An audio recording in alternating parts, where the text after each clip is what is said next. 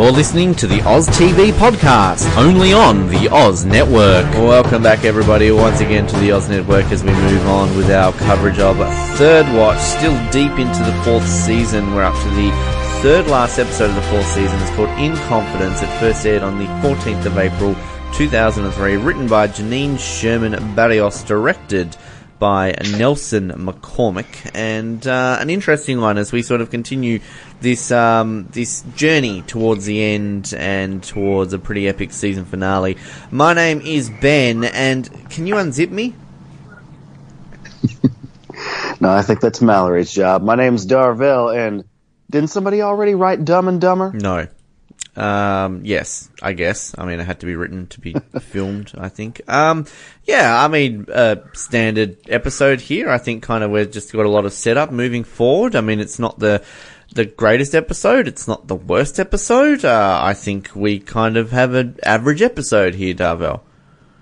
I would say it is. I would say it is pretty average. I mean, you said last week, I think, that it could be argued that these next four episodes, 19, 20, 21, and 22, are all, it's like a 4-part season finale. Mm-hmm. Yeah, I think that's pretty accurate. I mean, you could argue that with a lot of the setup towards a lot of these season finales, particularly for season 4, 5, and 6. But I think more so, the reason I say it with season 4 is just, I think there's more setup for season 5 and season 6, which is more of a gradual build, whereas kind of, we sort of get last call, and then all of a sudden we just get, boom, 4 episodes, which sort of close this out. And yeah, you'd argue you've had a little bit of setup with Cruz and Yokas and Bosco and everything, but the main stuff around Aaron and everything that kind of we got last week, and then moving into this week, next week, and the following week. So that's where I think kind of it goes through. But speaking of Aaron, we'll start off this straight away because we have Kim and Aaron, or Noble, whatever you want to call him. They're out and about. They're dancing. They're dancing and fucking. That's a good way to spend the night, I guess. So they're fucking is hey, it's a horizontal dance. Well, so true. Go. Nice little montage here, I guess.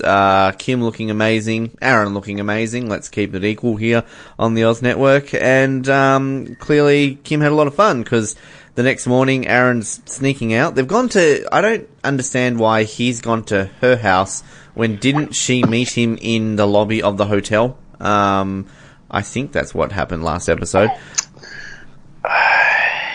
Yeah, that's what it was. Which then makes no sense. Is it next episode when he gives her the address to his hotel and she acts like she's never been there before? So unless he changes hotels a lot, I don't know.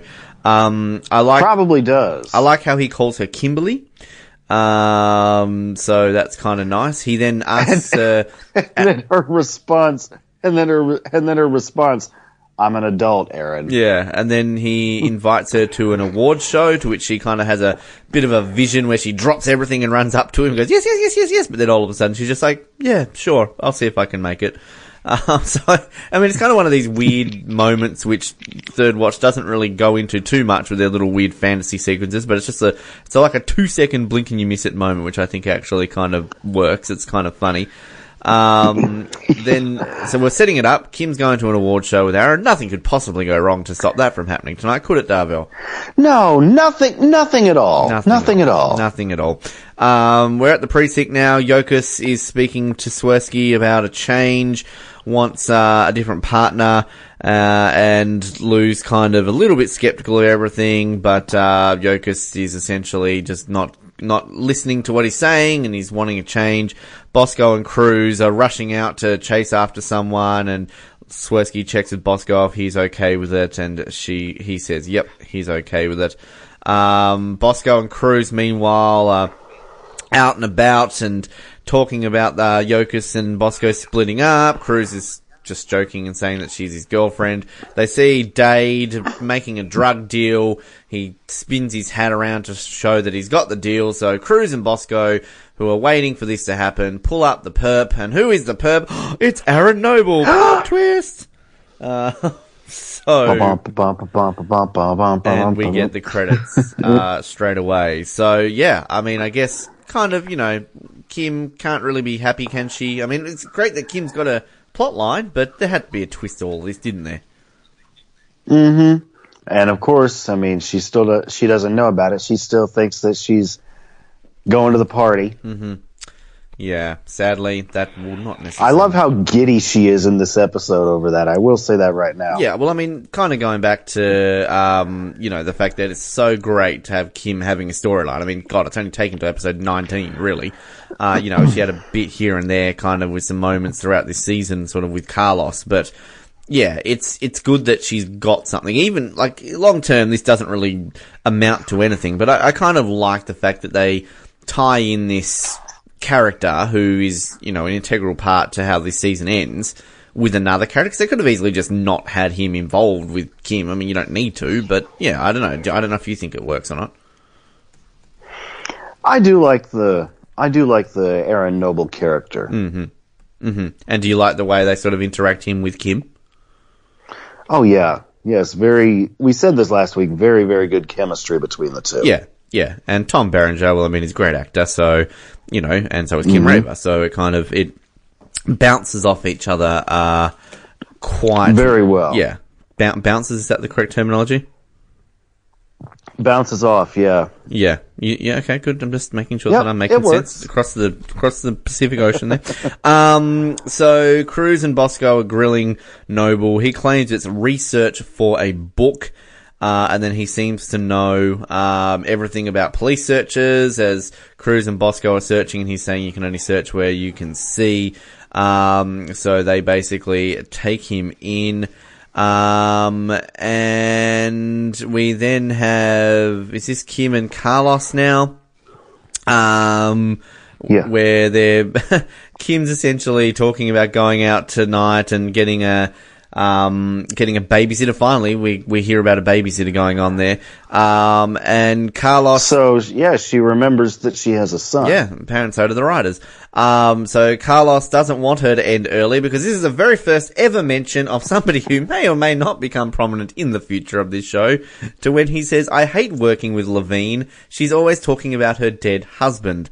Now, I always forget that she randomly gets mentioned. Actually, there's two things in this episode that I forget, because there's one mention of a character and one appearance of a character who are going to become prominent people moving forward in this show. But I completely forget that Levine gets mentioned, even before she appears, and we've talked a little bit about this in the past, and we'll talk about it more in the future when she eventually appears, the fact that she's never credited as a major character of this show, which I would argue she is a major character of this show. But yeah, it's kind of, do you even remember that there's always this subtle mention of Levine? Well, actually, no, I didn't remember that until I watched the episode. And then I was like, well, wait a minute, where is she? Why hasn't she appeared yet? And, it's one of those things, you really have to be paying attention, otherwise you miss it.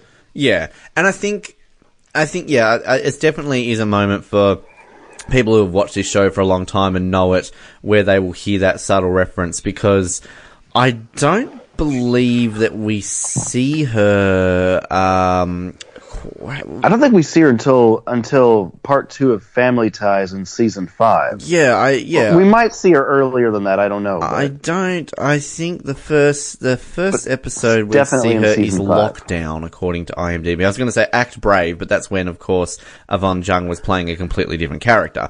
But yeah, so we don't see her till Lockdown, which is the 3rd episode of next season. Okay. Which, again, is interesting, because I will say now, but when we get to Sasha in this episode, I also forget that we see her in this episode. So, or is it the next episode? Am I jumping ahead? That's the next episode, isn't it? Oh, Sasha? Yeah. Yeah, we see Sasha next episode. Oh, next episode. Look at this. I'm getting confused here as it is. But on that, I guess I forget we see Monroe in season 4. I always assume she's just a season 5 character. So, well, that's when she starts really developing as a character. Yeah, but I mean, I just as a random little appearance. But I mean, I guess, at the end of the day, we've got to set these characters moving forward. I mean, we had Cruz in episode 3 of this season, episode 2 this season, wasn't it? Yep. Episode 2. Yeah, so I mean, kind of these people who appear randomly, then you don't even remember at what point they appear. So, Anyway, just for people at home who have no idea what we're talking about, maybe you're watching the show with us for the first time and you're going, who the fuck's Levine? Just remember that name, because you will be remembering that name as we get closer and closer to the end of this show. Cruz and Bosco, meanwhile, talking through Aaron. Aaron's complaining. We learn about this book called Blue Line Fever that he wrote, as Swirsky calls him out for it. We learned a little bit about that last week, of course, with Sully calling him out for it, but we're going to learn a little bit more about that this week.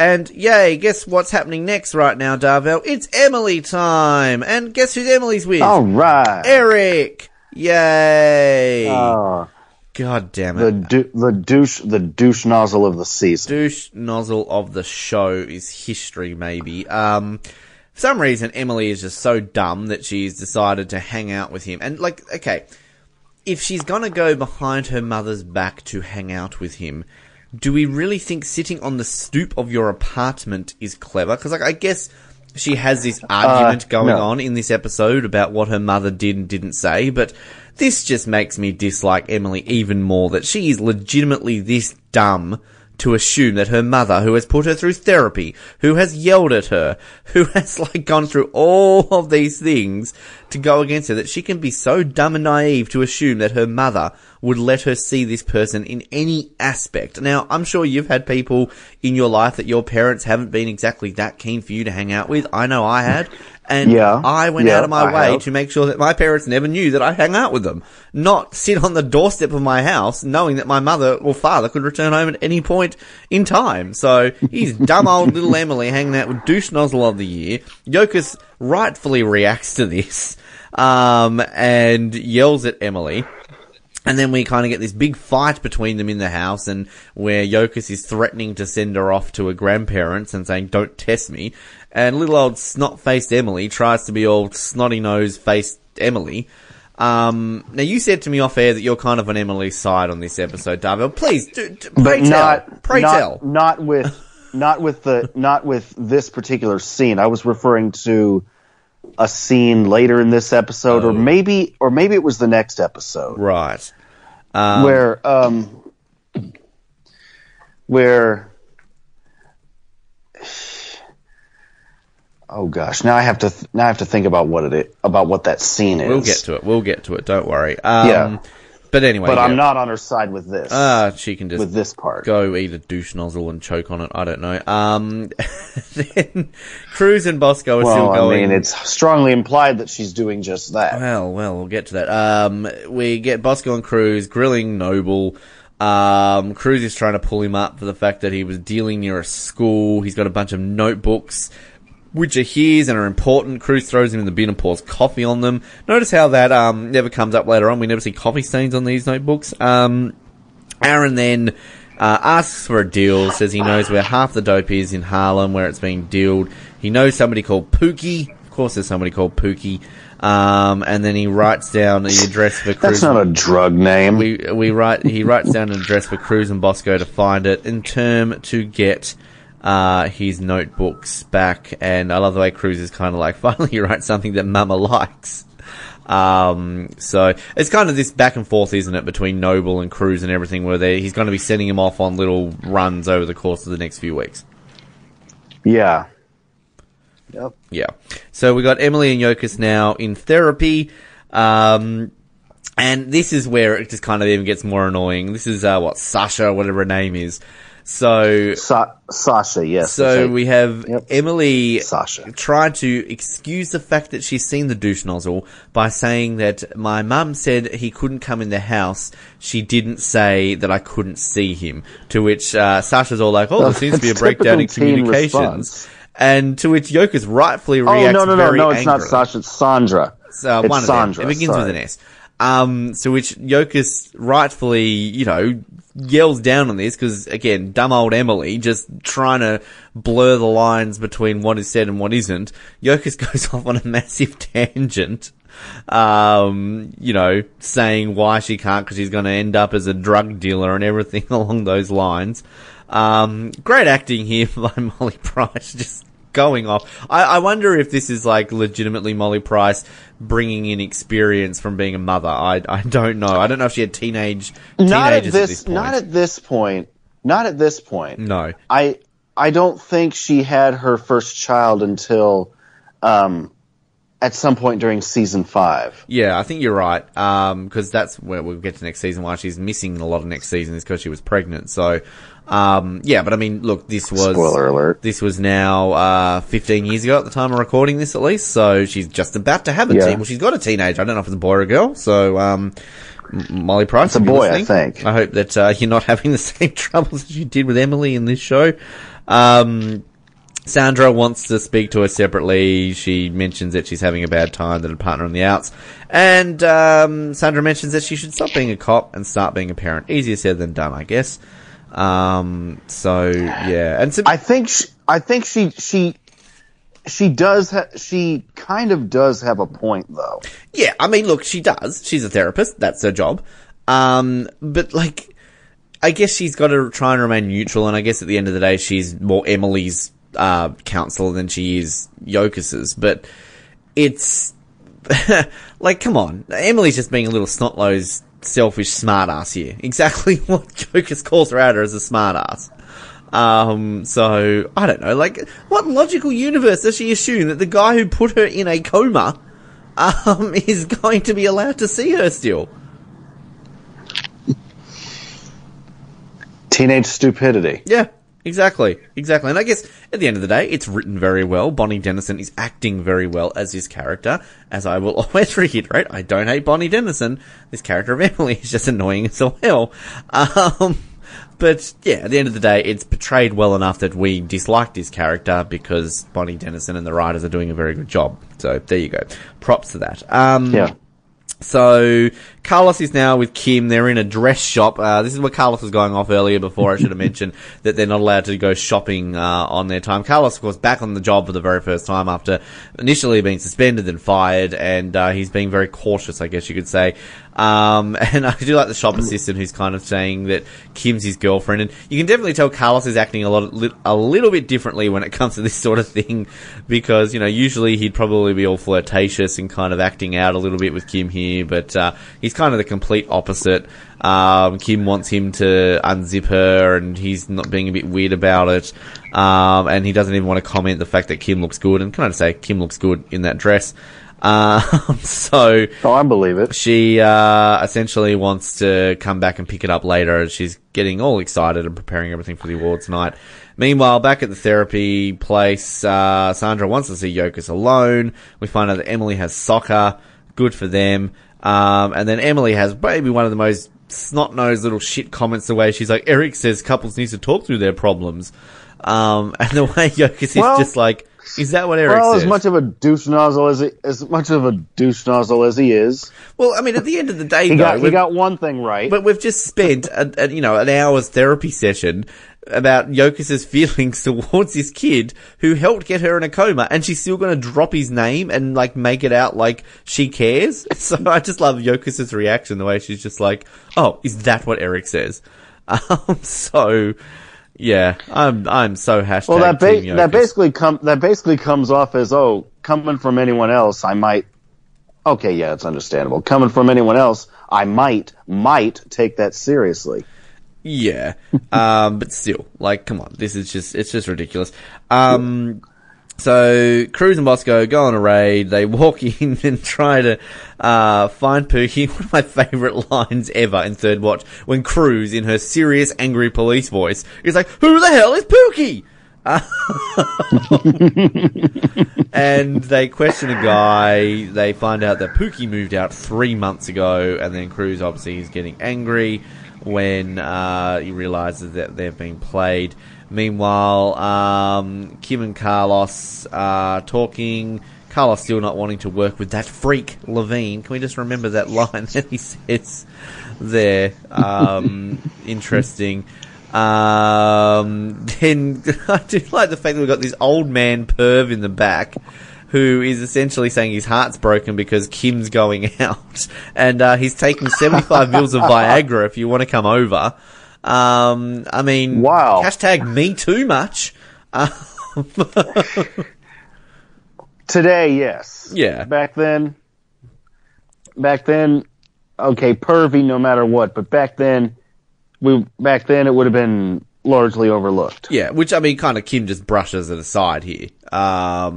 So, I mean, again, differences in times, but I mean, it's kind of, but the one thing though I have to say is when Kim turns around and says it's kind of serious about her time with Noble, she spent one night with the guy. I mean, I'm not even that desperate when I was single. Well, you got something you want to say, Ben? Nothing at all. But I do also like the way Carlos, turns around and says like, "Oh, he's about your age. Maybe you've got a chance." Oh man, yeah. Man, now I'm curious. Just how hard will 75 milligrams of Viagra make you? Well, there's an experiment in there somewhere, Dorvell, which I'm sure you can do in between recordings if you want to report back. That's your call. Well, I don't have. Well, I don't have any, and I'm pretty sure I don't need any. So, you do know how they discovered Viagra, right? No, I never knew how they discovered that. Essentially, they were experimenting on heart medication to try and find I don't know about a cure, but some sort of drug to essentially help with heart disease and help with the heart. And they found that the side effects in men cause them to have erections. So they researched that a little bit more, and then that's how they discovered Viagra. So that's why they say that you can't take too much Viagra because you can have a heart attack. So, yeah, there you go. That's how the accidental discovery of Viagra. Nice. Yeah, I would imagine you probably couldn't take 75 milligrams of it. Look, I couldn't tell you what is the exact dosage of Viagra. Again, never needed it. Hopefully never will. Nor have I. I'm glad our listeners are learning. Hopefully I never will. Listeners are learning a lot about us this week. So, yeah, anyway, enough of Viagra. We're back with Cruz and Bosco. We're not even old enough for it. Who are going off at Aaron for playing them. Cruz yelling at Aaron about blue line fever. I do like the fact when Aaron sort of stares at Bosco and Cruz like, don't look at him, he's on my team. And with that, the whole... You could argue that because of that whole blue line fever, I mean, yeah, sure, Aaron played him and everything, but you can bet that because of that alone, they were going to look for any tiny thing to consider he forgot to say this. Oh, let's go off at him. Yeah, which, I mean, kind of, it's obviously the way they sort of play that, where they keep mentioning this book, I guess. Cruz mentions that they're after the big fish, not the tadpoles, and this is where, Noble, essentially kind of lays down what will play out for the rest of the season in terms of hunting people. We're going to find someone called Willie G. So we find out that Animal, who they busted a few weeks ago, wasn't the big guy in charge. He was just somebody working for a bigger group of people. We get kind of some little flashes here of how the drugs are imported. They're imported through Canada. Another Canada mentions. We're getting a lot this season.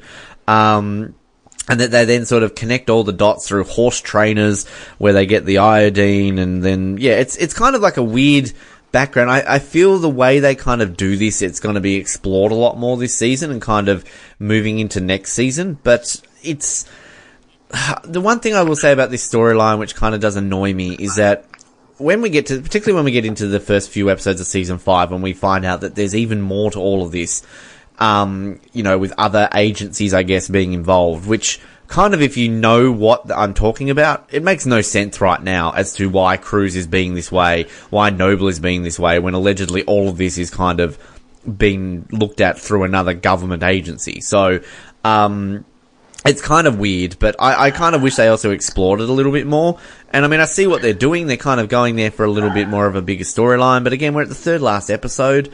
So yeah, I don't know. Are you talking about the I'll just say this, the FBI being involved and stuff? Yeah. Well, there's like a spoiler for people who don't know that. But yes, no, the FBI being involved, because we don't necessarily, at what point are you watching this right now knowing where this is going to go?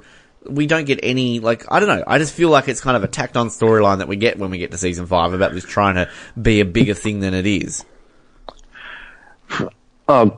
Oh, come on. The names and connections like that, like what Noble's mentioned, you can bet there are other agencies on it, though. Yeah, well, I'm not saying there isn't, but I'm just saying in terms of... It's hard to be able to fully explain without, spoiling more than we have. And when we get to that next season, that's when I will sort of be questioning a little bit more. Because, again, we're meant to be believing right now, on the grand scheme of things, that Cruz and Noble are involved with, quote, the FBI. Even though, they're going out of their way to do what they're doing. And I just don't believe it. I think that storyline was just added, last minute in season 5 as some way of adding a bit of a plot twist to what is going to be happening within the first few episodes of that season. Just my opinion. I just feel it doesn't work. But yeah, when we get to season 5... At the moment. But there are definitely some things in season 5 that really skew away from the continuity of things in Third Watch. And there's nothing more so than in the very first episode of season 5, which we'll really get to. That's just one of my real annoyances about this show, which is going to be something which I'm going to say, you would have never noticed because, obviously, as our listeners know, of your, you are blind, so you would not notice this visual aspect of it, which I will enlighten you on, which I hope that you will get as angry at me, with me, at this show for one most blindly terrible continuity errors, which is a mistake that even, I tried not to avoid in my student film days, which I still did. But anyway, continuity people in the space of 6 months on an episode that is taking part on the same day is not that hard to follow. Anyway, we'll get to that. Alrighty. Well, yeah, I look forward to this and figuring out if it makes me finding out if it makes me just as angry as it does you. Well, I hope so. Otherwise, you're fine. But Noble has all the names and numbers of all these people involved in the trading, including Willie G, and everything, which he says it should get him out. Cruz puts him back in the cage. Willie G. Now that's a drug name. That's a drug Pookie name. Is not a drug name. Sounds like a musician. Willie G. is a drug name. Isn't that Kenny G? I'm thinking of. I was about to say sounds like a musician. Yeah, Kenny G. Yes, a musician. Kenny G's younger, dumber brother. Weird line though from Cruz where she's like, "Play me once, shame on you. Play me twice, shame on me." Like, a bit of a cliche there, but cool. Go with it. Yeah. Then we get another dumb scene here. So Yoko shows up to Eric's parents' house where she has it all out with Eric's mother, saying that, while Emily and Eric are on the phone. Yeah, well, I'll get to that. So, she's yelling at, her mother, going off at her, saying that, keep your son away from my daughter. And then essentially, the mother's saying that they bought the drugs together. They found condom wrappers that Emily's calling up 7 times a day. I'm sorry. I love Yokas and I think she has every right here to go off at her mother. I actually believe Eric's mother here. The fact that so did I. Emily calls him 7 times a day.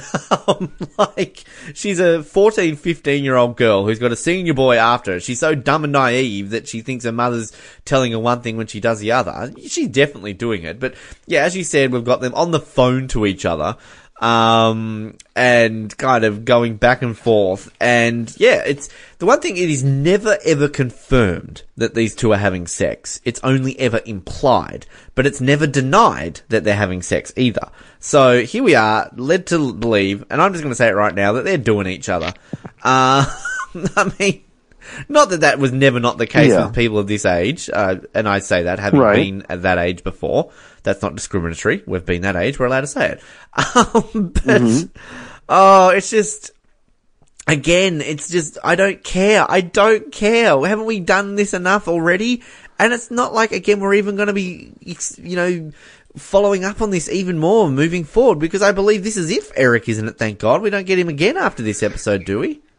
We don't. I'm looking at it right I don't here. believe so. I don't believe so. What is the point of all of this? Just to show us that, again, Emily is still a pain in the ass? I just don't understand any reason behind why any of this is still being included. Okay, they're trying to show that Yokas is having a bad time right now, and that will lead us up to what's going to happen in the final. But we can just have her having a bad time breaking up with Bosco. The Emily stuff should have been done by now. They're in therapy. Why do we need to keep dragging this out, Dorvell? Help me here. I'm so angry with this. Well, therapy is not the is not the end to all problems. No, well, okay, and you're right. But like this goes, it helps. This goes way back. It has the potential to help. This goes way back to Ladies' Day when I said that this here should have been the end of all this. You know, because like this is the epiphany that Emily has about her mother's job and everything along those lines, but then they screw it all over by putting her in a car and having drugs. Okay then, so we've gone through that. She's woken up through a coma. She's gone through all the things with her parents, and then she's gone to therapy and she's on the road to redemption. So why then bring Eric back into it to again spit all this out? This would be like if they put Sully in a bar in this episode, and after everything that we had in Last Call, he's drinking again. Like, I get it, people relapse, I get it, people kind of don't always stay that way, but the difference is we've got a TV show here where they've got a world that they can create, and they can create a happy ending, and they can create something that necessarily doesn't happen in real life. For example, with Sully, what I just said, that a large portion of people who suffer from alcoholism may go through what Sully did, go through to a cabin and go through all of that to detox, and might relapse, you know, a month later, 10 years later, 20 years later, or might never do it again. That's life. That's how it happens. The difference is, this is a TV show where people control what happens, and therefore Sully never relapses. The point I'm trying to make here with Emily is we've gone up, down, up, down, up, down. She's bad, she's good, she's bad, she's good, she's bad, she's good. And it just keeps going round and round and round and round and round. And we're not going to go anywhere with this again next season because all of a sudden we know what's going to happen with Yokas and everything that has to deal around that. We're going to slightly revisit something in season 6, but even then she's a bit more mature and she's able to deal with the situations, which I will commend her for. But this is just recycled and crap, and I'm over it. Well, then you'll breathe nicely after this episode is over. Yeah, well, I will. Because I don't think we see Emily again for the rest of this season after this episode, do we? No, I don't think so. I don't think we see her again until the premiere of season 5. Oh, happy days, right? Happy days. And we still aren't, and I'll say this, we still aren't at the point where I'm I'm assuming I know the point you're side. talking about. But like, the thing I will say though is that Emily is not as bad moving forward, as she is in season 4. Like season 5, 6, she's not as bad. She has her moments, but I think they listen to me and stop running her around the ringer, essentially. She is in next week's episode, by the way. Yeah. So I forgot about that. But that will be the last time that she will be in season 4. Anyway, get off you angry, hate Emily, the haterade there, Ben. We have Cruz and Bosco going through all the notebooks, and essentially setting up this sting operation with Noble. They want Noble to wear a wire. Wait, how are they able to read the notebooks when Cruz deliberately dumped coffee? Yeah, that was my point from before. Like, I don't know. That's kind of just a quick little forgotten moment about there. Like, hey, let's dump a bunch of coffee on them, but hey, let's read them all. They're completely fine. So, yeah, they're setting up this sting operation. We kind of intersect here with Kim wanting to go back to Soho for the dress. So uses the sirens in rush hour traffic to get out there. We find out that Noble's going to give $3,000 to buy meth off Willie G. And, essentially that's how they're going to catch him out, all the way along there. Meanwhile, they're kind of, setting all this up. Aaron goes inside. I do like how Cruz and Bosco comment on his parallel parking. Cruz is reading through the books, and she discovers that Bosco discovers there's a section on her, and this obviously is going to play a key part moving forward, in terms of notebooks and what's going to happen for the rest of the season. Meanwhile, Aaron's inside, meets up with Willie G. They're wanting to know if they want to see Buford. This is the first time we hear the word Buford. Cruz is wondering who this person is. Oh, pay attention to that name. Yes, indeed. And then out of nowhere, whilst Noble is talking with Willie G, the connection goes out and they have to try and get this back. Meanwhile, we have Kim coming out of the dress place. I do love That's good impersonation. I do love the way she comes out there. I love that. And I love the way she get there and she comes into the thing and she's like, they even threw in a sexy thong. and then talking about deodorant. I love Boss, I can't even remember who it is. Carlos's line when he says, I work to double with you. You can get pretty ripe when it comes to putting on deodorant. And just the look on Kim's face when he says that. I mean, look, go ahead. I mean, she asked, didn't she? Yeah. Didn't she say something? Didn't she ask something about deodorant? Yeah, exactly. But I just think this episode, as I said at the beginning, is kind of just an average episode. But I think kind of definitely what pushes it well above the Binnett category is that, you know, this storyline is just, it's well intersected and it's kind of fun. And I like seeing happy, excitable Kim because not only has Kim not had a storyline in a while, it's been a while since we've seen her like this. Maybe since, the whole, electronic organizer, storyline. The PDA. Yeah, PDA, thank you. Oh, yeah. So and I like it. Like, Kim Raver is, you know, she's good when she's in anything, really, but like, she kind of has this great little charm and spark about her when she's happy and smiley and kind of, you know, energetic like this. So, yeah, I like seeing her this way. And even sort of balancing that off Carlos, where, you know, he's obviously been a bit more reserved since he's hit the streets again. But, yeah, it's understandably so. Yeah.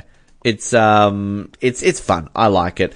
Very well balanced. One thing I'll quickly say, I just noticed here actually looking at the casting for this episode, there are very few episodes in which, Doc or Sully or Davis don't appear. And this is one of them where all three of them don't appear. Actually, Davis does have a brief appearance, sorry. But, yeah, actually, what episode am I looking at here? Sorry, I'm going to go back to the right page, Ben, and say that Davis, Doc, Sully do not appear. I was looking at next episode. So, it'd be interesting. I don't have the numbers in front of me. I'd have to go through and research it all. How many episodes actually don't feature all three of them? Obviously, moving forward when Doc eventually leaves, that's going to be probably a few more. But I mean, Sully and Davis are pretty much in every single episode almost of this show. So yeah, pretty much. Yeah, so that's an interesting little thing to look at. I mean, obviously, people like Jimmy and Alex are not going to be in this episode because we forget they're even characters, right? Is Jimmy even in any more of this season? No. Which is, yeah, like that's weird. Really weird. I don't get that. He's the whole reason Eddie Cibrian is the whole reason the firefighter element of the show was even created. Yeah. Which, in its own right, though, when we get to the finale, it is kind of good that they managed to have, I guess, a firefighter storyline without needing him. Like, as weird as that might sound. Because that way at least... Oh, the season finale? Yeah, in The Price of Nobility. Okay. So at least that way we've kind of got, some actual interesting firefighter side characters that we can have there. But, yeah, I'm just looking here. He is not in any of this season, even in the final episode with that firefighter storyline. So anyway, that's just an interesting one. Let's close out this episode. We've got this sting happening. They get their communication back. Aaron essentially starts doing drugs, I guess, to stay up to date there with Willie G. Cruz and Bosco say they'll have to erase this part of the tape in order to get the arrest. He makes a buy of $3,000. The cops rush in the building, and they get him. Meanwhile, some guy pulls a gun out and gets shot outside the window. And then they've got their man, essentially. Noble has come through and done the job. Meanwhile, Emily, is on the phone as Yokas comes home, and says no TV. Emily turns the TV off. Typical snot-nosed teenager, then puts on headphones.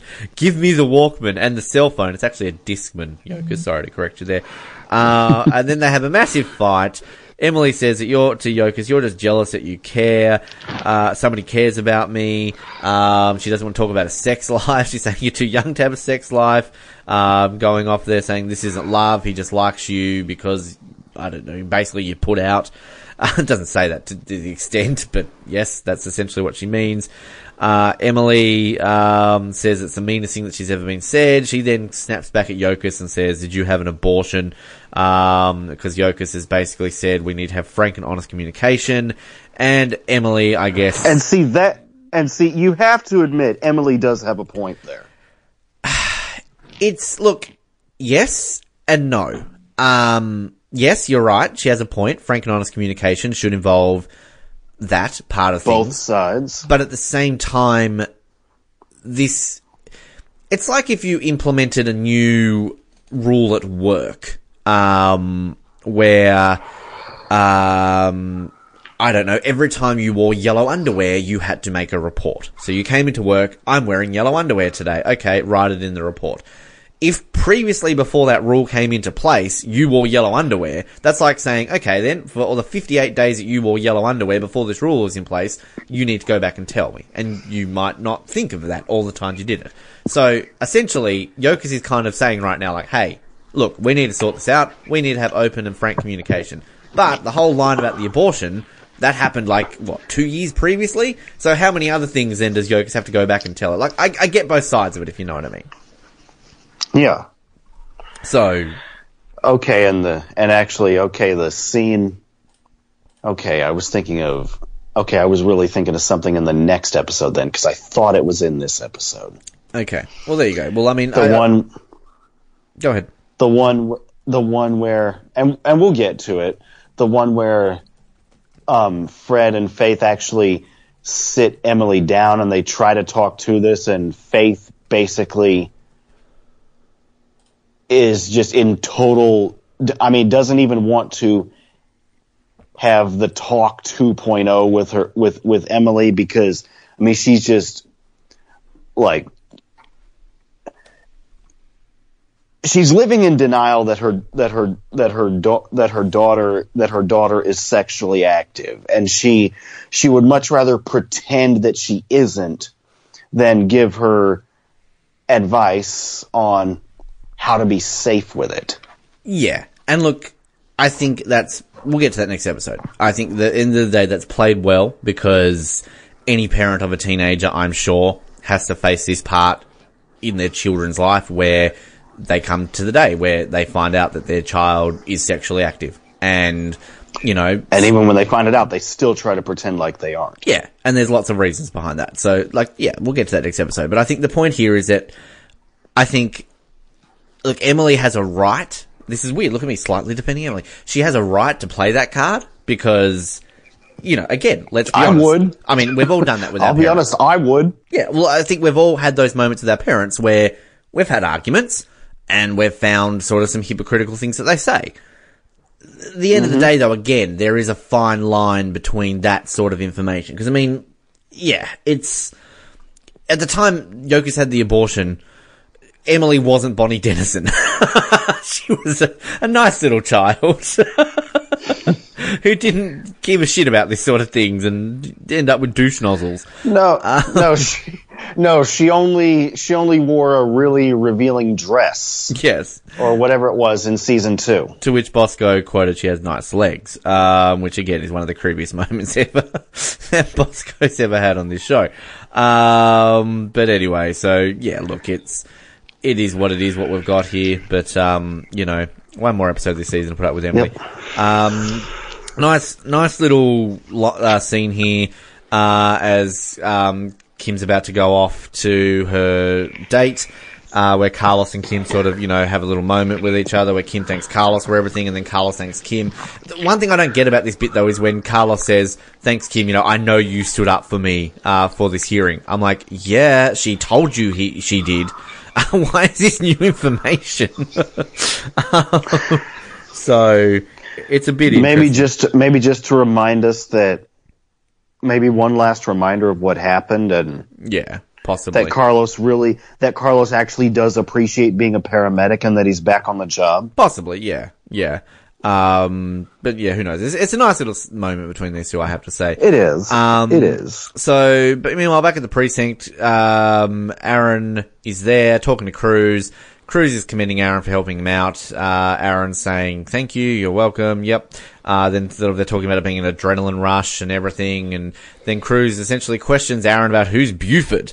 And Aaron plays dumb, and this is where he realizes he can't be let go for the evening, because if he's let go, then everybody else is going to be coming after him and thinking that he was the one who helped the cops come after him, which is a very valid point. So he's going to have to stay the night in jail with everybody else to make them believe that he also was arrested in the whole situation. And of course, this is where we get kind of intersected between Kim waiting at this award show, between Aaron being in jail, and a sad moment there for Kim, because he's not going to show up. And this, of course, also... And that was...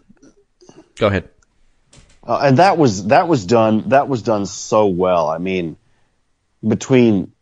it cuts back and forth between Aaron at the police station and Kim at the it wasn't a restaurant, was it? Restaurant or bar or something. Or venue. You don't see what it is. It's outside of like some sort of function center where they're obviously having an award show. Okay, and of course, I mean, the obligatory sad music. Yeah.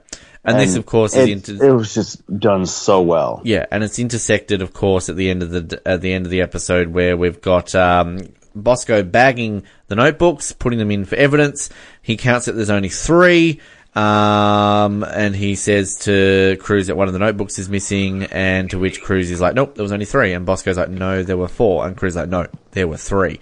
So this is where it's kind of like, ooh, Cruz, what's she doing? I